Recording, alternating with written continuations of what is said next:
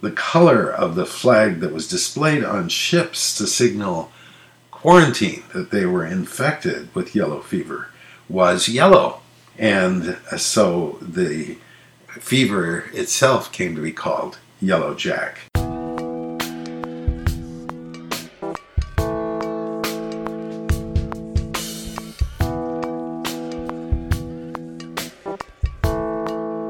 Welcome to the Common Errors in English Usage podcast. I'm here with Paul Bryans, author of the Common Errors in English Usage website and book. I'm the editor of that book and host of this weekly podcast, Tom Sumner. Well, hello, Paul. Hi, Tom. Paul, you were talking last time about some historical names of diseases, and a lot of them have changed names. Some of them we've decided are not diseases after all. The next one that we were going to talk about was something that I hadn't heard about, which is called bone shave. Is that still a disease? What is that? It's a term that was used for what we now call sciatica. Mm-hmm. And the original word was boneshaw, bone shaw. And somehow, by popular etymology, it got changed into bone shave, which is not very suggestive of the disease because it was used as a name for a tumor growing out of horses' heels. And it may still be referred to occasionally by people dealing with horses rather than people. So it did find a home in the animal world. It's pretty much disappeared as a term for human illness. But you say we'll call it sciatica. Right? Right. Yeah. Okay. Well, what about brain fever? Do we still have brain fever? Well, people often have feverish imaginations and so on, but when you're speaking in medical terms, brain fever had to do with the swelling of the membranes that line the skull, the meninges, and that's why we call it meningitis or encephalitis today. It's often an affliction that people suffer from and usually die of in 19th century novels. We still don't want brain fever, right? Meningitis right. is quite serious. Some of these have really fun and descriptive names, and the next one really captures my imagination. Breakbone fever. What is that, and why don't we call it breakbone fever anymore? Yeah, well, this was a fever that caused you to tremble so severely and have spasms that would actually break your bones. And it referred specifically to dengue fever. I had the vague impression that dengue fever was something that emerged recently, but evidently it's been around for a long time. The first account of an outbreak was in 1779, and the name dengue had been around just about that long. But it was sometimes called breakbone fever because of the pain in the muscles and joints that people had felt like their bones were breaking. I see. Well, dengue fever, another one of those mosquito-borne diseases, along with malaria. Well, okay, we're really on the colorful ones here. We have breakbone fever and bronze John. Bronze John is a disease? What is that? Yeah, that's kind of a joke, actually. This is a really peculiar one. It's yellow fever. And yellow fever was called that for a long time ago and still is around as a medical name. But it was popularly referred to as yellow jack. And the jack in this case was not like a Jack in the Box or Jack Kennedy or anything like that, but the flag, about the Union Jack, and that's the British flag. The color of the flag that was displayed on ships to signal quarantine, that they were infected with yellow fever, was yellow. And so the fever itself came to be called Yellow Jack after that flag. And then if you wanted to be really fancy and snooty and didn't like the common sounding of Yellow Jack, you could elevate it to Bronze John. Okay, I see. So it's just a yellow flag. Yes, I think it's probably a joke on the way upper crust people might disdain something so common as Yellow Jack. Well, the next one on the list is not one that I have a good pronunciation guide for, so you're going to lead us into the next one. Well, it's caducus. Caducous. That means subject to epilepsy or falling sickness. Epilepsy has had a huge number of words associated with it. People assumed in ancient times often that it had to do with being seized by a spirit and was associated with inspiration. Inspiration means spirit in you. Right? The spirit infected you, made you tremble and shake, and then you would have some idea.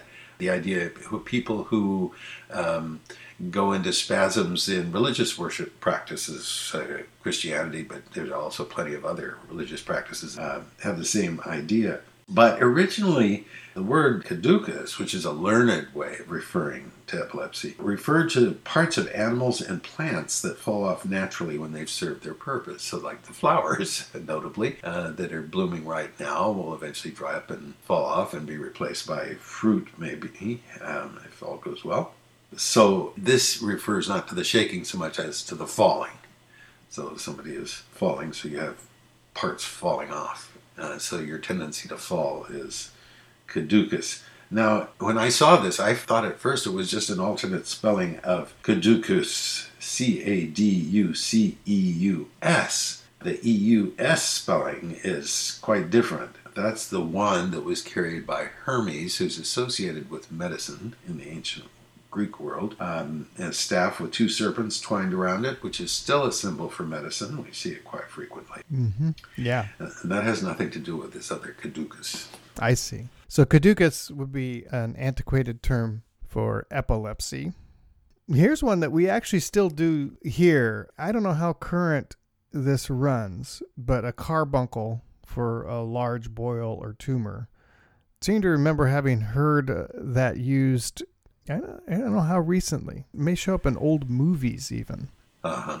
Yeah, I don't know how many modern physicians use the term, but it is a large boil or tumor, as you say. And as particularly started as being a red one, it reminded people of a carbuncle, which was a red precious stone that was thought to glow in the dark. And there's been a lot of New Age resurgence in superstitions about the properties of various gems and semi-precious stones, and you can find them all over the place these days, so lots of people are familiar with this notion. And they used to have this idea that disease could be cured by various stones, but in this case, it's the stone that suggests the existence of a disease just by its appearance. Right. So these two terms, carbuncle as the stone and carbuncle as the boil, coexisted for many centuries together. Well, what about this next one, catalepsy? It sounds a lot like epilepsy. What's the difference? Is there a modern term for this, or what's this? This is a little different from epilepsy. It comes from a Greek word meaning seizing upon. And in Greek, it was used to refer to philosophers who suddenly had a light bulb go on and realized something.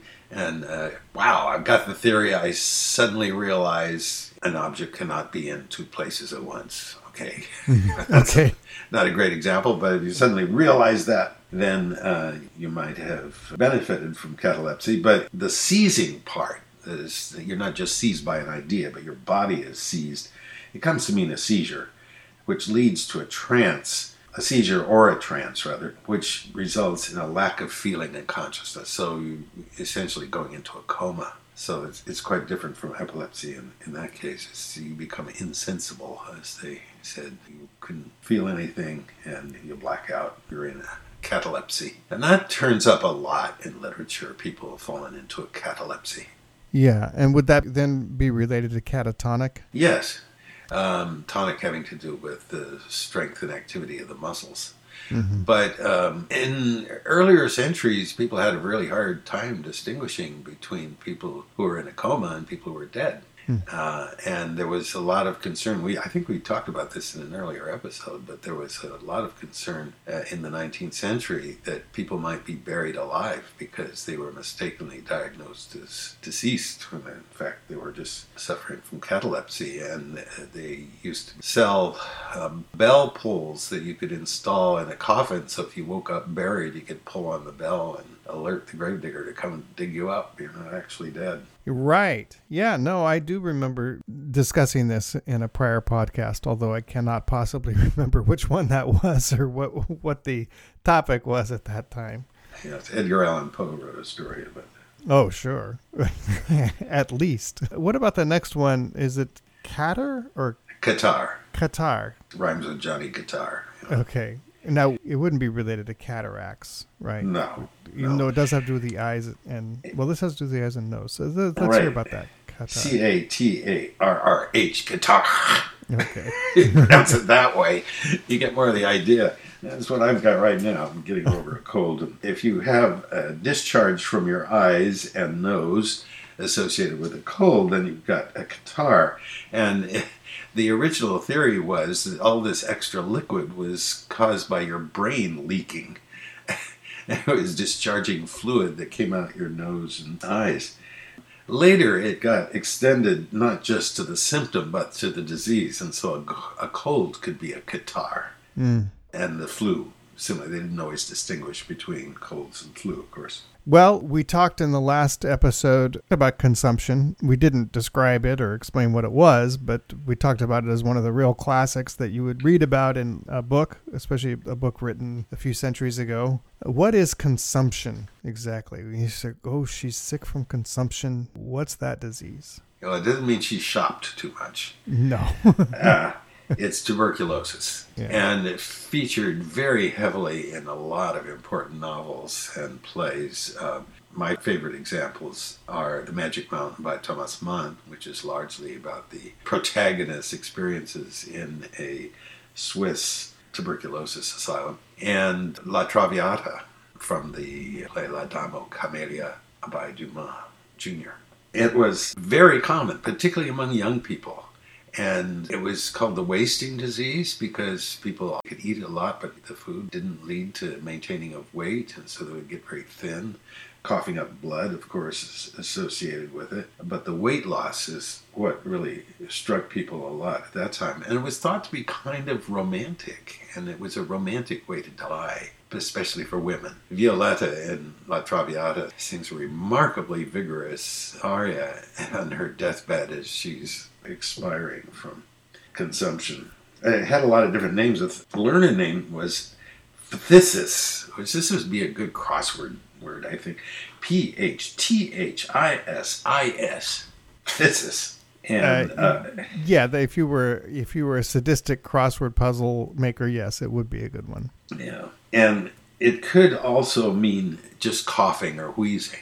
So it didn't have to be tuberculosis specifically. If it was phthisis, you could coughing caused by some other disease. One of Shakespeare's lesser-known plays, Troilus and Cressida, has a character named Pandarus. We get the word pander from Pandarus, by the way. And he complains of a whoreson rascally Tisick. Now, we've already referred to whoreson, but Tisick, T-I-S-I-C-K, is how Shakespeare spells it here. And that's just a simplification of the very complicated spelling of phthisis that we just had. He also says that he has a rheum in his eyes. So he's coughing and he's got runny eyes as well. And that's R-H-E-U-M. Rheum. Right, rheum. Yeah, we'll get to that. Yeah, but that's coming up. But our next point of discussion here is costive. What is costive? It's actually pretty simple. Constipated. Costive.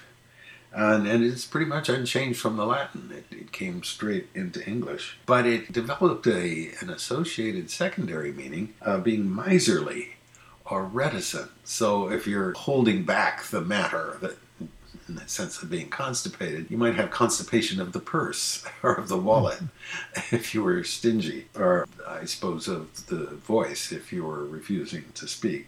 Probably got used more often figuratively than medically, I would guess, but it's a word that's pretty much died out in modern English. Yeah.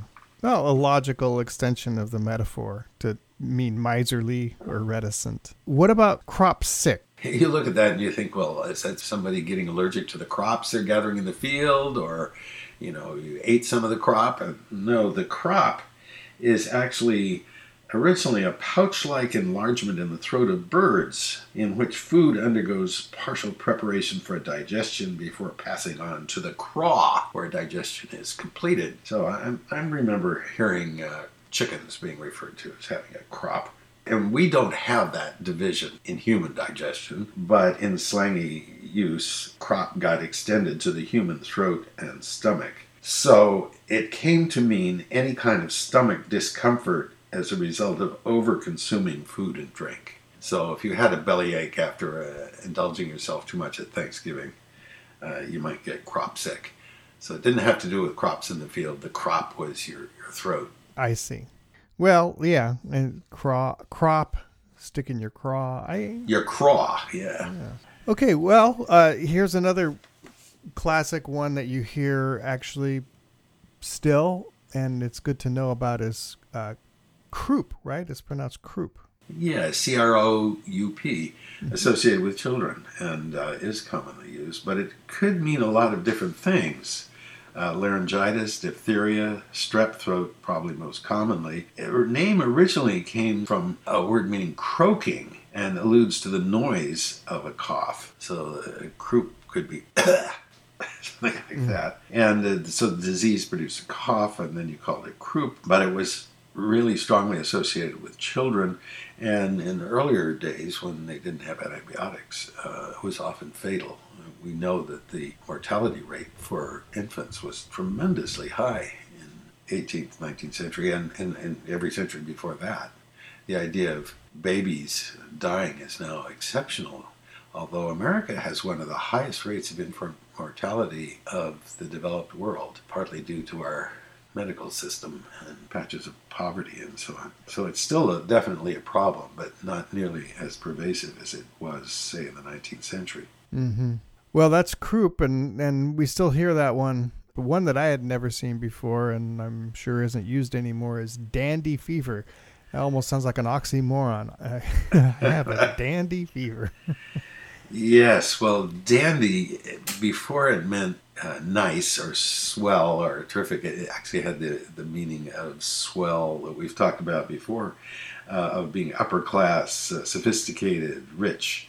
Mm-hmm. So it was originally dengue fever, D-E-N-G-U-E, and in the West Indies where it was quite prevalent, some people punned on the name by calling it dandy fever, just as a sort of playful name of referring to it. And one source says that this was particularly developed in St. Thomas, the island of St. Thomas in the Caribbean. The same source says that the French vulgar called it the bouquet, B-O-U-Q-U-E-T, which again was corrupted into the bucket.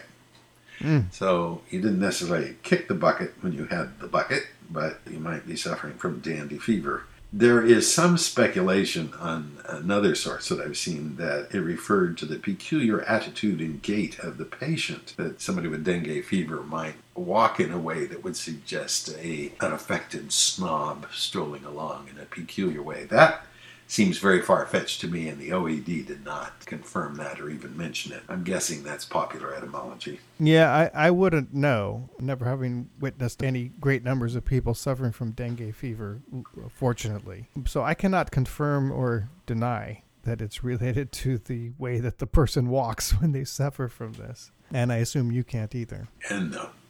Okay. Well, here's one that sounds fun, but it's not fun at all. And I've always thought it was a very strange word for a disease, and that is dropsy. Yes, and it turns up a lot. I mean, you don't have to read very much older literature to run into the dropsy. Yeah. It sounds like some child playing with her doll or something. Well, yeah, you don't want to confuse it with having the dropsies, somebody that tends to drop things. Right. In a clumsy manner. You say, whoops, I got the dropsies. It is short for hydropsy. And the hydra part, of course, like in a lot of other words, has to do with liquid, fluid, water. Mm-hmm. So a fluid-filled swelling caused often by kidney or heart diseases could be dropsy. Now, this is one of those terms which didn't come down to being one disease. It's actually a symptom, and it could be associated with several diseases. Yeah, and this is a case where, as medicine has progressed, broad terms have been narrowed down to having specific other terms ascribed to them as we realize more and more that dropsy is too large of a category to be useful for us. Right. What about dyspepsia? Well, this one is not entirely dead, but it used to be used much more frequently, and it just refers to indigestion, heartburn. People are always looking for, polite ways to refer to this kind of discomfort. And it does not have an interesting etymology in that it comes straight from Latin. It was called, that very thing was called dyspepsia in Latin. So if you were suffering from dyspepsia at a Roman party from eating and drinking too much, the simple way to solve this was to go off somewhere and throw up. And self-induced vomiting was a feature of Roman parties. Then you could go back to the party and enjoy some more food and drink. These were not people suffering from eating disorders. This was actually a socially acceptable practice. I suppose you could be showing appreciation for your host. Oh, this looks so good. I'm going to go throw up so I can eat some of this. Right. So that's different from dyspepsia, though. That's when you're suffering from indigestion. And dyspepsia has nothing to do with consuming too much Pepsi. No, Pepsi is the cure for dyspepsia. Pepsi was first introduced in 1893 by somebody named Caleb Bradham, and it was called Brad's Drink, after the name Bradham. He made it at his drugstore, and then it was renamed Pepsi Cola in 1898 after the root of the word dyspepsia. And the cola nuts that were used in the recipe gives you the cola, Kola, by the way, a West African nut. It's a mild stimulant, and I don't think cola nuts are used in colas anymore. So you had Pepsi referred to this stomach disorder, so it was meant almost to have a medical quality. Oh, I see. All right. Well, I thought that would just be a joke, but it turns out we get Pepsi to cure dyspepsia. Right. Yeah. Okay. Now, the next one here sounds like it would be related to dropsy, falling sickness. Yes, it's just another term for epilepsy, which we've talked about before. And there's a nice passage in Shakespeare's Julius Caesar that illustrates this. There's two characters, Casca and Cassius, talking together about Julius Caesar. And this is based on a historical account saying that Caesar was subject to epileptic fits. And once when he was before the Roman Senate and was being offered some special honor, he fell down in a fit. And this was very striking, almost as if his body were rejecting the honor. There's this paradox in Caesar, especially as Shakespeare depicts him of, on the one hand saying, I'm just a common, ordinary person and I don't want any special honors or anything. And on the other hand, quite a compiler of powers who managed to create what later became the whole office of the emperor. So anyway, Casca tells about this incident. He says, he then had offered it the third time. He put it the third time by. And still, as he refused it, the rabblemen hooted and clapped their chapped hands and threw up their sweaty nightcaps and uttered such a deal of stinking breath because Caesar refused the crown that it had almost choked Caesar, for he swooned and fell down at it. And for mine own part I durst not laugh for fear of opening my lips and receiving the bad air. But soft, I pray you. What, did Caesar swoon? He fell down in the marketplace and foamed at mouth and was speechless. 'Tis very like. He hath the falling sickness.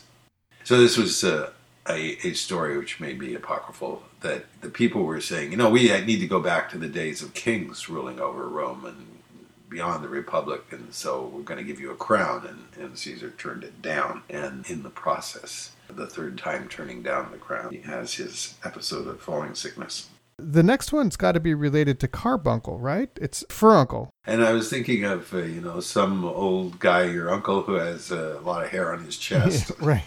But actually, it's just another word for boil.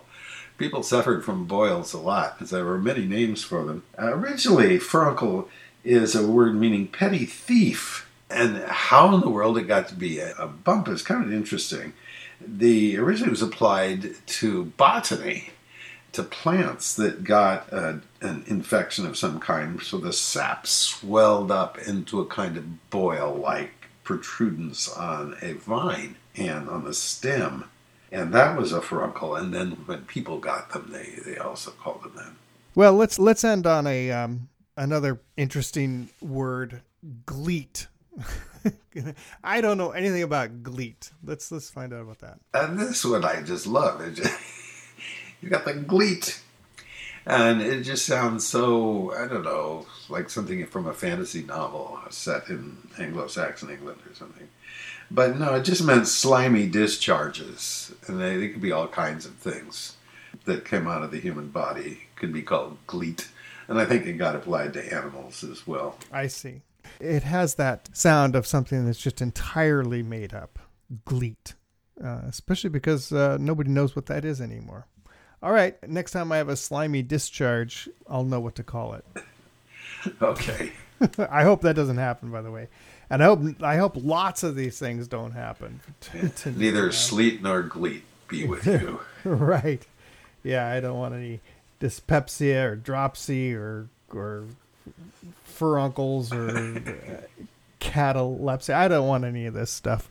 But I want to keep talking about this stuff, so let's do that again next time. Okay. See you then. That's all for the podcast this week. As usual, you can send your comments and questions to commonerrorspodcast@gmail.com. If you want to support the podcast, buy the book. The Common Errors in English Usage book can be bought online at your favorite online seller, at our website, wmjasco.com, with free shipping. Thanks for listening.